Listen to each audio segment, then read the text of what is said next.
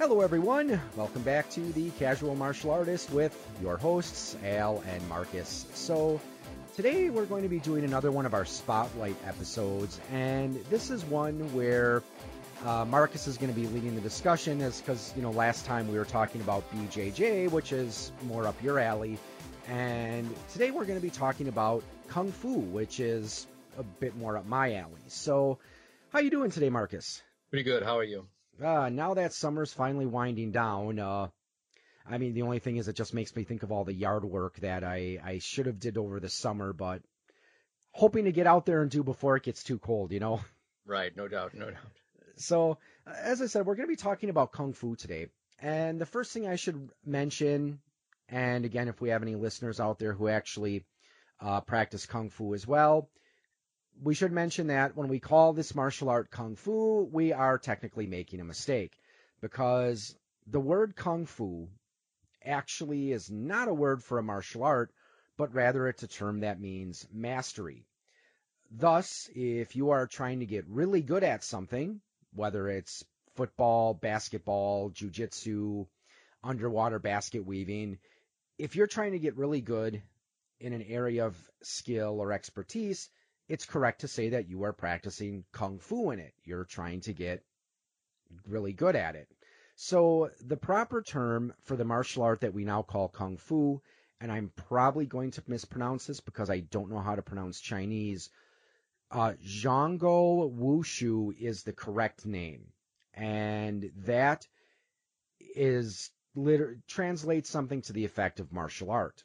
Now, the second part, Wushu, might sound familiar, because that has actually become the name of a sport. It's like the sporting form of Kung Fu.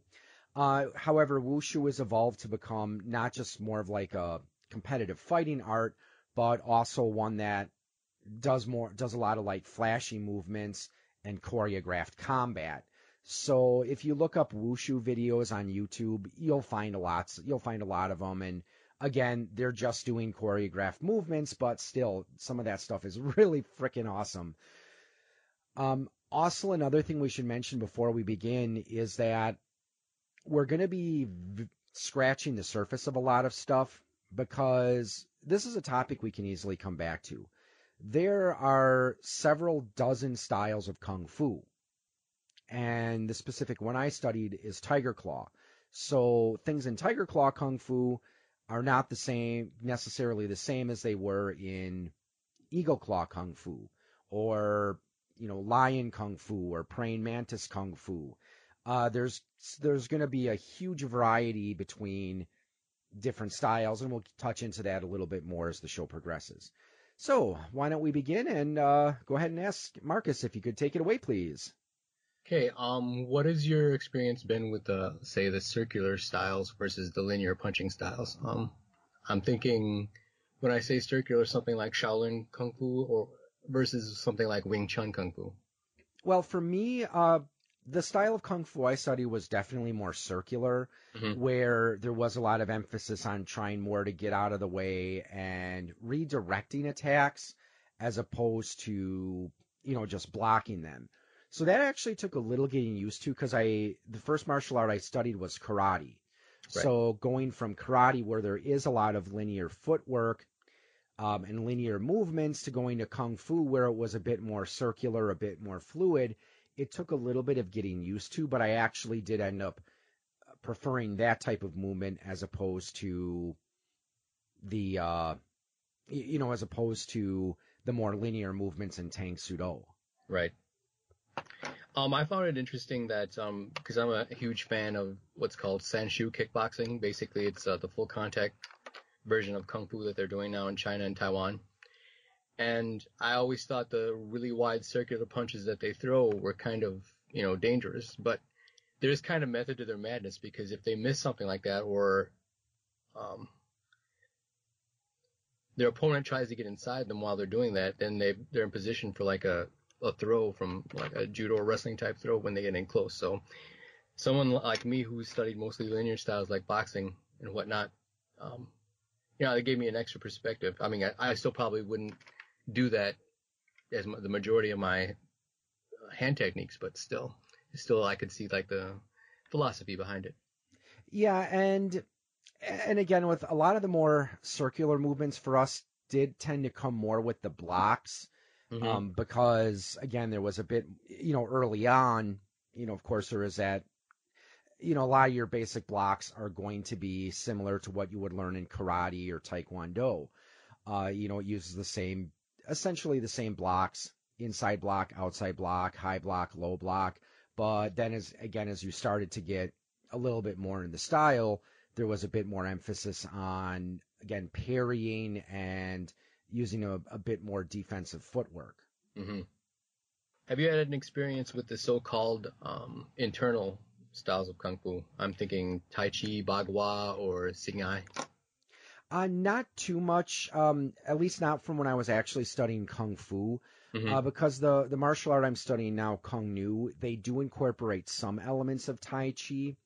And I know, well, occasionally my Kung Fu instructor did have us do pushing and sticking hand drills, Hmm. but we didn't really get much into the whole idea of, the internal aspects where you're trying to, work with your chi. Right. We definitely were not the no touch style of martial art, which I know they're out there, and we've talked about them in the past. How essentially, yeah, just if someone's promising no touch knockouts, go to the jujitsu place down the street. They'll teach you better martial arts than the no touch places, right? Exactly. Tell me about, if you would, your experience with your particular style, how you came into it. Okay, well, the I came into it my sophomore year in college. My first year, I studied Tang Sudo and Eskrima, and that's when about halfway through the year, my karate instructor found out that I was doing Eskrima, and he's like, "Well, you should have asked me about that." And then it's like, "Well, you didn't tell me that I couldn't study multiple martial arts." Hmm. So he said, "We'll let you finish out the year, but for next year, you have to choose one or the other." And I had developed a bit more of a bond with my Eskrima instructor, Hmm.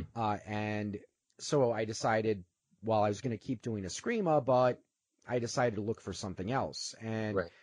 when I was on campus, I remember seeing a flyer for Kung Fu, and the instructor Tim, I remember he came because he had a couple of students that were college students. Right. So he had just like an informational meeting in LB Hall, which was at UW Oshkosh. That's your gym and physical education center there.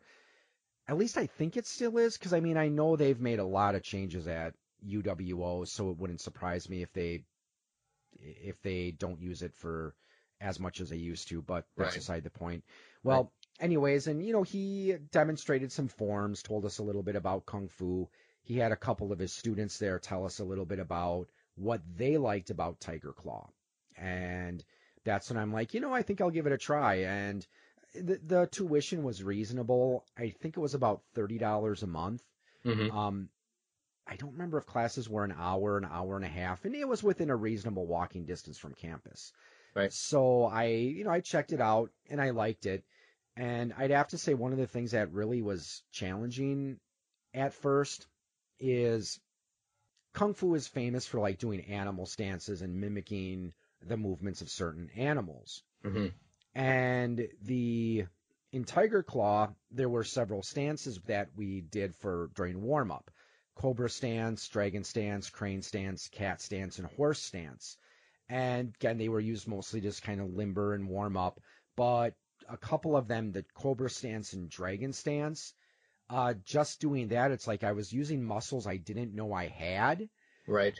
So it's like I remember, it took me a couple weeks to really adjust to that, and it's like after doing those stances to warm up, I'm like, oh, my legs are killing me. Right.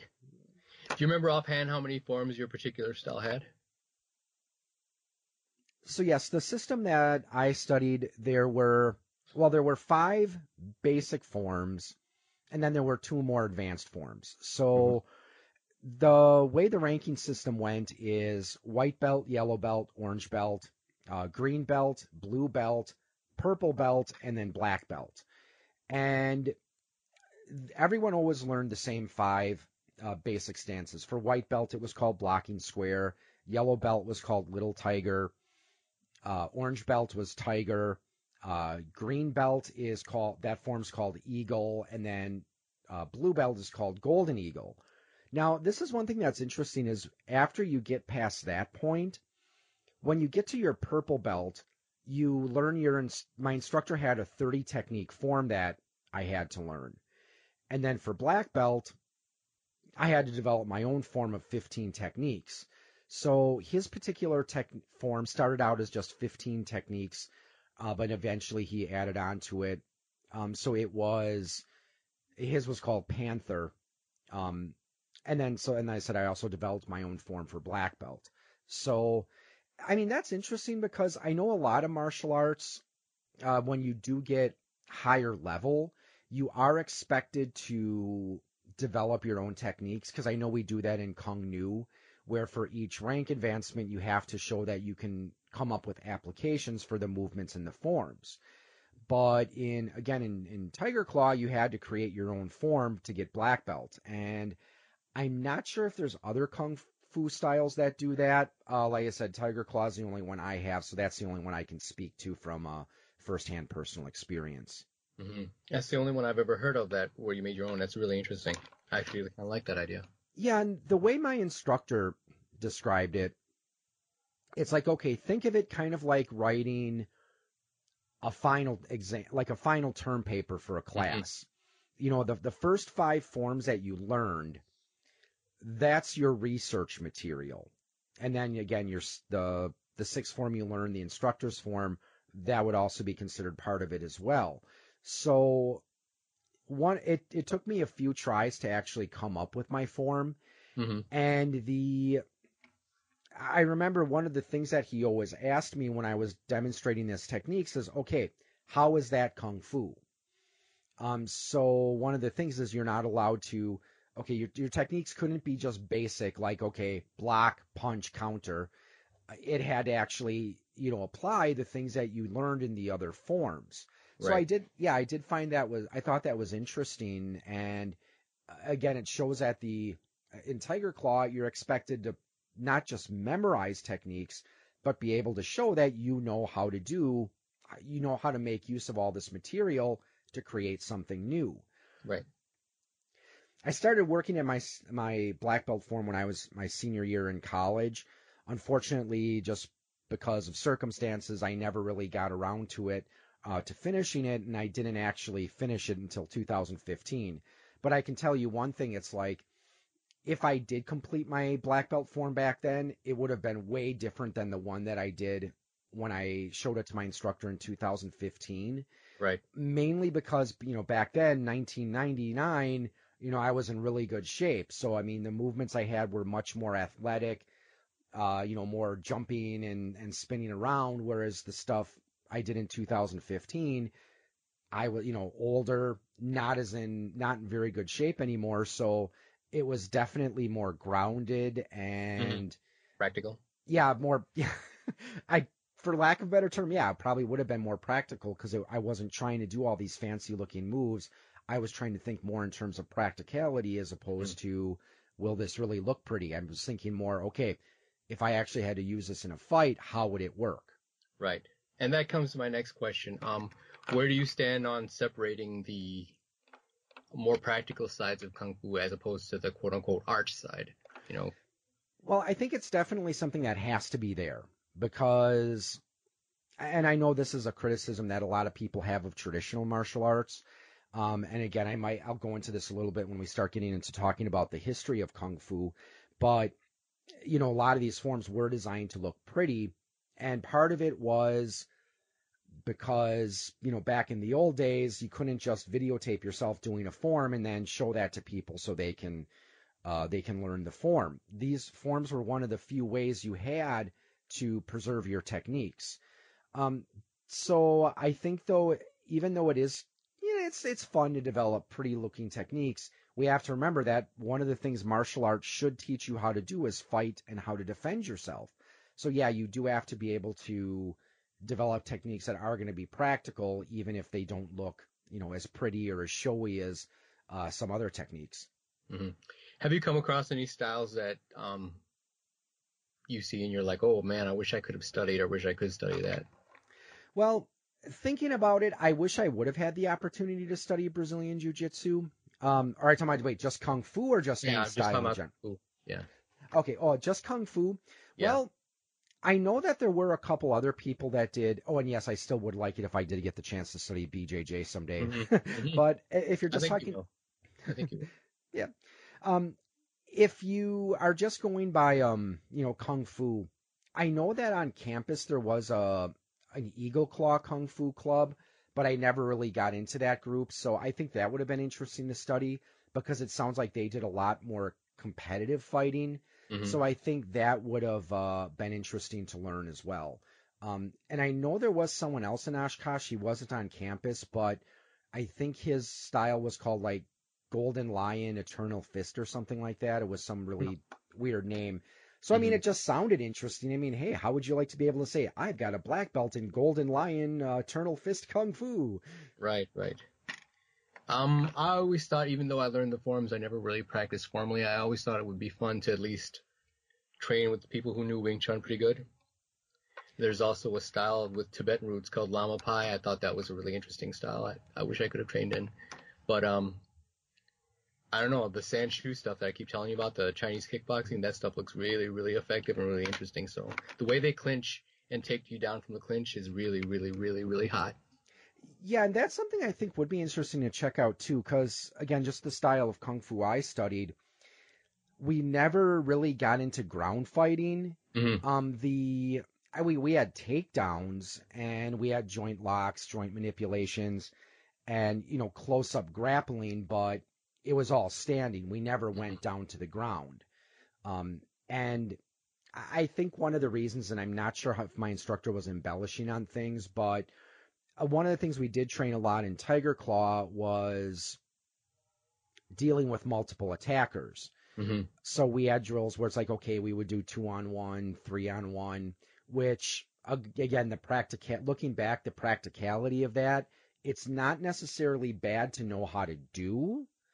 Um, but I think any experienced martial artist is going to tell you that if you are faced with multiple people, your best bet is to get the heck out of there. Exactly.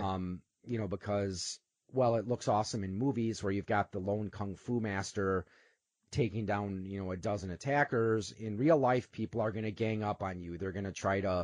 Someone's going to try to pin you back so someone can come and punch you in the stomach. So, Exactly. even I don't care how good you are. Yeah, you're usually in facing multiple attackers. Your best defense is probably the 100-yard dash. Exactly. But I still thought it was interesting to learn because again, it got you to thinking, okay, if you were facing multiple people, there's certain things you don't want to do. You don't want to commit yourself to one attacker. Okay, if like say you were, you threw a punch at me, I blocked it and I get you into like a front headlock, that wouldn't be as effective if you had like a friend standing nearby because he could come and, punch me in the back while I'm sitting there trying to, I think it's called to do like a guillotine choke on you. Hmm. So again, it was still interesting because it also taught you again how to be more aware of your situation and your surroundings. So do you want to get into the history end of it? Now, the earliest mention of any sort of systemized martial art in China dates back to around the 5th century BC. The roots of Kung Fu as we know them didn't really start to form until around 500 BC, 500 AD. That's when a Buddhist monk from India came to China to set up a monastery to teach Buddhism. And while there, he found out that his students couldn't meditate without falling asleep. So he developed a series of exercises to help them grow stronger, or at least that's the popular story. There's some debate as to the historical accuracy of it. Hmm. So, I mean, a lot of the current styles that we see are probably a bit more recent in that they probably only developed within the last few hundred years. Right. Well, in the late 1200s, it became illegal to practice kung fu in groups in China. So the practice started to move underground. This ban actually lasted up until 1911. So public practice of martial arts, though, once again became forbidden during China's Cultural Revolution from 1969 to 1976. And it was during this time where some people have suggested that the emphasis became more on producing these beautiful flowery movements and forms. And there's a couple reasons for that. The powers that be probably thought it would be, okay, if they're doing all these pretty moves, they're not going to focus much on actually learning how to fight. Mm-hmm. Because, of course, governments sometimes don't want their civilians to know how to defend themselves. Exactly. Well, also, one of the things my Kung Fu instructor rules told me is that a lot of the moves and the forms that we knew were either heavily exaggerated or weren't exactly like they were pictured in the form. Or rather, the movement in the form wasn't always the same as how you would perform the technique. And part of the rationale behind that was to hide your move, so that way someone who's just watching it wouldn't necessarily be able to learn how to execute it correctly. Mm-hmm. So Kung Fu is believed to have come to the U.S. With Chinese immigrants during the early 1900s. It is commonly believed in some circles that Chinese martial artists back then and up until recently wouldn't teach outside their communities. But this attitude did not appear to be universal.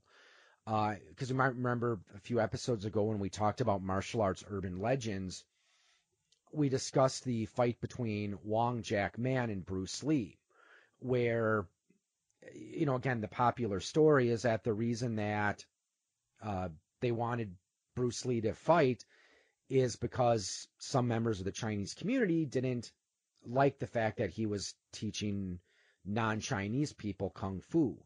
So, but again, that's very much in doubt as to whether that was true, because Wong Jack Man actually said he didn't discriminate when it came to his students. His account was more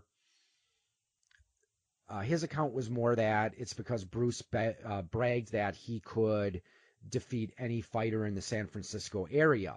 So he's like, okay, challenge accepted.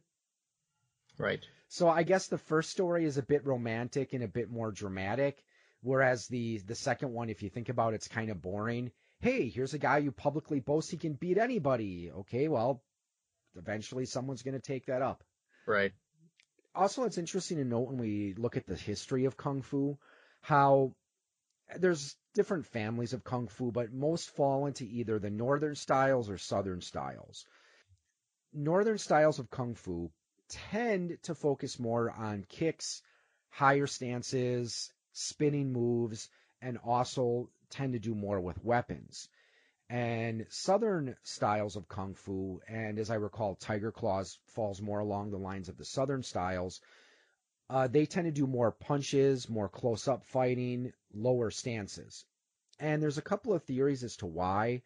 One of the theories is that the northern part of China tends to be flatter, so you didn't have to worry as much about having a stable stance. Mm-hmm. Also, since it was more rural, you're more likely to do your fighting in wide open areas. So you could do these sweeping movements, and you'd have room to use spears and staves and other weapons. Well, southern China tends to be a bit more rugged.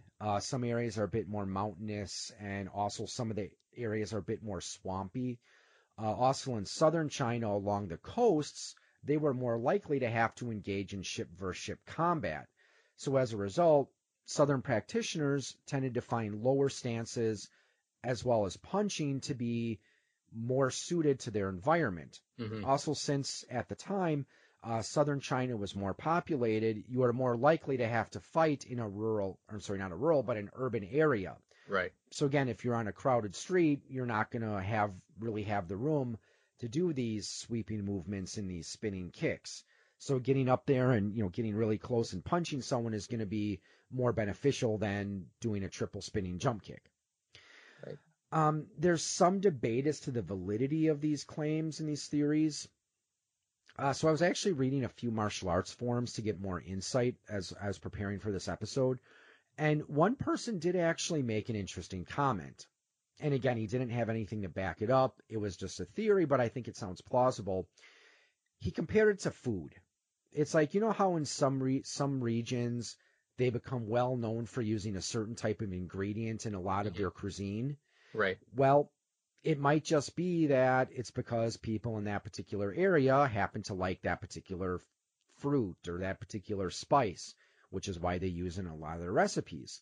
So it's quite possible that maybe people in northern China just found that they liked doing these spinning kicks and doing these really flashy movements, where people in South, for whatever reason, they just preferred the more close in and punching style, which again, not really any evidence to support that theory. He was saying it's just a possibility, but I think it sounds it sounds somewhat plausible. Personally, where do you fall on that? Now, as far as where I fall, I think the environmental theory probably plays a big role. So I'm a little bit more along the lines of thinking that, yeah, the terrain influenced how they would fight. And as far as what I prefer, I do prefer the close-up style where, yeah, you do get up and, because again, with Tiger Claw, it was a lot of getting close, closing the distance, and then trapping. Mm-hmm. And I know that's something when in Kung Nu, sometimes when I'm sparring with my instructor, she tries to, kind of go like, okay, I know you can trap. Let's try not to focus too much on trapping. So I guess that I've kept that part of Kung Fu alive, the getting close and trapping. And so, yeah. Okay. What have you found with your studying that about the differences between the styles that come from a Buddhist philosophy as opposed to the styles that come from the more Taoist philosophy? That I haven't really looked too much into that. Mm-hmm. Because I might be wrong on this, but I think that the northern styles tended to focus more on either Taoism or Buddhism for their philosophies, Mm-hmm. whereas the southern styles tended to be a bit more into Confucianism. Right. Now, the particular place where I studied Kung Fu, we really didn't get into the philosophical side of it, but I think I would probably go more along the lines of I like more of the Buddhist and Taoist approach Mm-hmm. because, as I recall, with Taoism, one of the things they believe in there is doing things with the Tao. You're doing things as they should be done, not how you want them to be done or how you think they should be done. Because I don't know if you remember this story or not. You remember when we took Dr. Bean's class on mysticism? Right. And one of the books I remember we had was The Essential Mystics by Andrew Harvey. And I think this is where that story was. It was about the cook and the ox, where there was a prince that was watching a chef slice up an ox carcass to prepare it for food. And he was just marveled at how easily he could cut apart this ox carcass. And the cook was explaining that, well, when he first started, he just hacked, and he usually had to replace his knife every year. But Mm-hmm. then he stopped seeing the big picture. He started seeing the little details. So he was going on about how, since I've got enough room now cutting it the way it should be cut, I haven't had to sharpen my knife in 10 years. So that I remember that one, and I remember they were also talking about how a drunk man can fall off a cart and not be hurt because he keeps himself whole with the power of wine, because he doesn't realize he's falling. And Right. I actually thought about that, and sometimes when I have to do rolls in Kung Nu, because we do some break falls and rolls, Right. I try to keep that in mind, because I often find I sometimes freeze up and I mess up the roll. But then again, like I said, I'm not in as good shape as I used to be. But again, I try to keep that mentality in mind, where sometimes, yeah, you just have to kind of let things come naturally and not think too much about what you're doing. Right. So, I mean, I certainly can agree with that more Taoist philosophy. And then as far as with the Buddhist philosophy, I guess one of the things I always did like about Buddhism as a philosophy is how, again, I don't practice it as a religion, but as a philosophy, this idea of realizing your actions have consequences, which is why I'm glad that Kung Fu did talk, did go into like locks and takedowns rather than just punching and kicking, because sometimes, yeah, it is sometimes you might be in a self-defense situation where, you can't just beat someone up. You have Hmm. to keep the consequences of your actions in mind, and Exactly. it's beneficial to subdue them rather than, punch them and knock them out and risk Right. causing permanent injury. Right. Um, how much can you say? What can you say about the influence of um, Chinese martial arts on Kung Nu and other martial arts? Because I know in Japan they have Shorinji Kempo, which basically is the Japanese translation of Shaolin Fist. And I know there's certain styles of Silat that are um, in Indonesia that are descended from Chinese styles. But what about Kung Nu? Well, with Kung Nu, the two styles that are within the Chinese martial arts family that they draw inspiration from are Wing Chun and Tai Chi. Hmm. So, just as where I am now, we haven't done as much with the Tai Chi, mostly the pushing hands. But again, and that's one of the things my instructor has tried to, work with me on is, okay, sometimes I do tend to fall back to more of a hard style where I tend to use too much force. So we definitely try to work on redirecting force and learning how to block both in hard style and soft style. Now, as far as the Wing Chun, I know they focus a lot on the center line principles Hmm. that Wing Chun does, and I know we practice some blocks and punches from an inward stance, which is Right. more of like a very narrow horse stance that they use in Wing Chun. That part I'm not really too fond of, just because I think it's more practical to practice blocks from a fighting stance, because Exactly. that's where you're going to use them. Right. I mean, I know they do this in a lot of martial arts. When you're first learning, they have you do it Right. from a horse stance. Well, if Right. I'm in a bar and someone's picking a fight with me, I'm not going to like get in a horse stance and spread my legs wide out, because he's probably going to try to do a field goal on me. Perfectly said. Yep. So, but I do like the whole idea of getting out of the way, which is helpful because there's another sensei that moved into our area, and he comes up and he comes and works out with us every now and then. He's a really cool guy, but this guy is probably close to 7 feet tall. So I mean, I don't know exactly how tall he is, but he's well over 6.5. I can tell you that. Wow. So I mean, sparring with him is always challenging because I mean it's a lot harder to close the distance when his kicks are like almost as tall as almost not almost my height, but you know what I mean. Yeah. It's a lot harder and he's tall and he's strong, so I really have to adapt my fighting style and when I'm sparring against him. But it's Right. still a good experience to work out against people who are taller and stronger than you are. Right. So, in your studies, what have you come across that having to do with martial arts or kung fu specifically in pop culture? My personal opinion, so of course you're all welcome to agree or disagree with me on this. I think when you look at the impact that martial arts have had on popular culture, I would argue that Kung Fu has probably had the biggest impact on popular culture than most other martial arts. Because I mean, there's actually several different genres of Kung Fu films. And I think that's where a lot of people get their first experience with Kung Fu by watching, old Golden Harvest or old Shaw Brother movies. Now, there's a few different genres of Kung Fu cinema. The two main ones are wuxia and then what some people just generically label as Kung Fu films. The main difference, have you ever seen any of the old Shaw Brothers or Golden Harvest movies? I'm sure I have, but I wouldn't be able to tell you that this is that or this is that.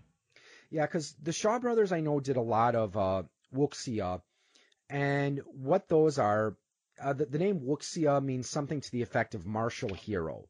Hmm. Usually the characters, the protagonists of these films are from lower social classes, and they usually defended commoners against, outlaws, criminals, and the upper class. Hmm. But what really sets it apart is wuxia films tended to be set in ancient China, and often featured a lot of fantasy elements like flying through the air and running across water. Okay, so I've definitely seen a lot of those. Yeah, like Crouching Tiger, Hidden Dragon is a good Right. one. When we're talking about Shaw Brothers, one of my favorites there is probably The Five Venoms. So really good movie. Highly recommend if you check it out if you're interested in that kind of stuff. Hmm. So I think Kung Fu really lended itself well to cinema because it has this history and tradition of these, from these forms of doing all these pretty flowing movements. And as we discussed last time, well, something in BJJ, taking someone down to the ground and putting them in a rear naked choke might be very effective in the street, but it doesn't look as pretty on cinema or on screen as doing a spinning kick or doing all these weird hand motions where you're making your hands look like tiger claws or cobras or something. Right. So I think that whole idea of these movements that tried to mimic animals really lent itself well to cinema. Also, another thing with Wuxia films is they tended to focus more on, they did more work with swords and weapons than your basic kung fu film. Now, what some people just call your basic kung fu film, Bruce Lee did a lot of these. Usually these films were set in contemporary times, so they were modern, didn't really do much with swords, and focused mostly on realistic looking fights and hand-to-hand combat. Because I remember there was an interview with Bruce Lee where someone was asking him how come he doesn't do swords in any of his movies. Hmm. And, in typical Bruce Lee fashion, very straightforward, was like, well, no one carries a sword around anymore. Right. If someone sees you carrying a sword down the street, what are they going to do? And then he makes a gun motion with his hand, Right. So that's one of the reasons he avoided doing weapons in most of his movies. And he certainly wasn't the only person to try to step away from the whole fantasy Wuxia films. There were certainly other people before him that tried to focus on those realistic looking fights. And I mean, I don't know exactly what it was that kicked off the kung fu craze in the 70s and in the 60s and 70s. And again, I think it was just because this was a time where martial arts were starting to become more mainstream, and just something about kung fu with its, flowing, wide sweeping movements and its mix of, mysticism and philosophy just lended itself well to movies, and that just really caught hold in popular culture. Hmm. Because you remember there's that famous song, Everyone's Kung Fu Fighting by Carl Right. Douglas. And, then of course Jackie Chan comes along and he popularized the kung fu comedy genre, Right. which I like Jackie Chan movies. I haven't seen any recently, Hmm. but Rumble in the Bronx was a good one. He's done a couple of films that would border a little bit on the Wuxia, because I know I've seen a couple of them where they were set in ancient China as opposed to the modern day, Hmm. but that guy's got to be crazy. I know he holds the Guinness World Record for the most stunts performed by an actor. Right. And I was reading somewhere that I think he's broken every bone in his body at least once. Wow. I was amazed he could get insured, in the film industry in this country. So they must have warned him not to do too many of his own things. Yeah, or they probably used, more safety stuff than he's used to using. Right. Right. I don't remember which movie it was, but there's one where he's like hanging from a helicopter. And the reason he looks terrified is that's not a green screen. Right. There's no safety harnesses. He was hanging for dear life from a helicopter. That is nuts, man. If he would have let go, he'd be the late Jackie Chan. Right. Right. So who would you recommend Kung Fu for? What kind of martial artist or what kind of person what would they be looking for? How would you tell them to pursue it? I would certainly recommend Kung Fu for anyone who's interested in self-defense, philosophy, and fitness, because I don't think I'd recommend it solely for someone who's interested in pursuing a career in competitive fighting, mainly because, again, the style of Kung Fu I studied, it didn't go into ground fighting. So, I mean, if you were to put someone who's trained in Tiger Claw against a UFC fighter, most likely they would, unless they had some form of grappling training from something else, they probably wouldn't last as long. But I mean, I think with some of the animal stances we did and the emphasis on forms, and I mean, I know we have differing opinions on forms, but if anything, I mean, my personal opinion is I think they are good for exercise. So I would definitely recommend it for someone who wants the fitness aspect of martial arts. Now, if you've got a good instructor who's not going into the whole no-touch knockouts and, focusing your chi and doing stuff like that, again, like my first Kung Fu instructor, he taught it as very much as a no-nonsense martial art. Yeah, it's got its pretty components, but you can also use it to really hurt people. So I think some of it would be practical in a self-defense situation. And again, if you are one of the kind of people who likes to have a strong philosophical background, it can be a good art for that purpose.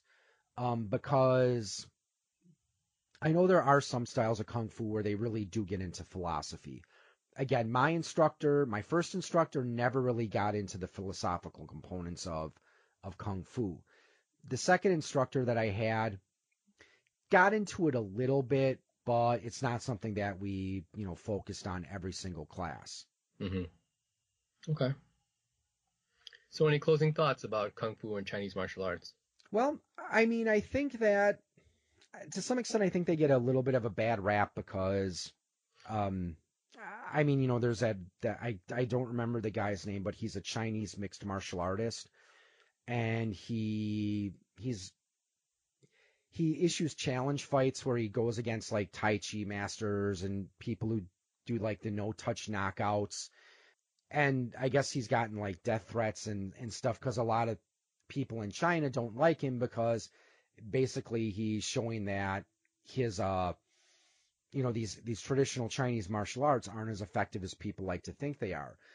But I think we should really I think we should use that as a learning experience that maybe people who do study Kung Fu, we have to learn to adapt our training methods. Because again, with my first instructor, we didn't do as much sparring in that particular class, so we didn't get as much as the active resistance. Whereas with my second instructor, we did a bit more sparring. Well, when the guy showed up, because this was the guy who I talked about before, how 2 or 3 times a month he would just not show up and never tell me about it. But right. So I mean, I think if you have a good instructor and one who realizes that, yes, we do need to incorporate some of these, modern training techniques along with the traditional ones, I think it can be a good style for both fitness and self-defense. Okay. Okay, well, I think that's a good place to wrap up this episode. I mean, I know we could definitely come back and talk about specific styles at a later date. I would like to do something on Wing Chun later on in the future. So maybe we'll come back and explore this topic somewhere down the line. But for now, I'd like to thank you all for listening. So signing off, we've got Marcus and Al, 2 cats who are fast as lightning, and sometimes we might be a little bit frightening, but we do it with expert timing. Hey, this is Nick and Alex, and we're here to tell you a little bit more about Dungeon Junkies. Now, we're a podcast that's based in Austin, Texas, and we are hell-bent on making you laugh. Absolutely. We have some fantastic storytelling with some badass characters and even better music, as well as a ton of jokes to make you laugh. So join Fenworth, Taryn, and Dr. Euphoria, and our sexy DM Kenny on a quest to save the world, or destroy it. I guess whichever one comes first. And you can also check out our Real Talk episodes where we get meta inside our campaign and really figure out the depths of our characters and also the story. So check us out on www.dungeonjunkies.com or wherever you get your podcasts. Dungeon Junkies, because not all adventurers are meant to be heroes.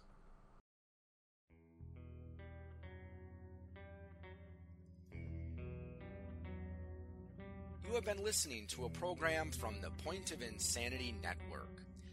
Visit us at poigamestudio.podbean.com for more shows. Follow us on Facebook and follow us on Twitter at POI Game Studio.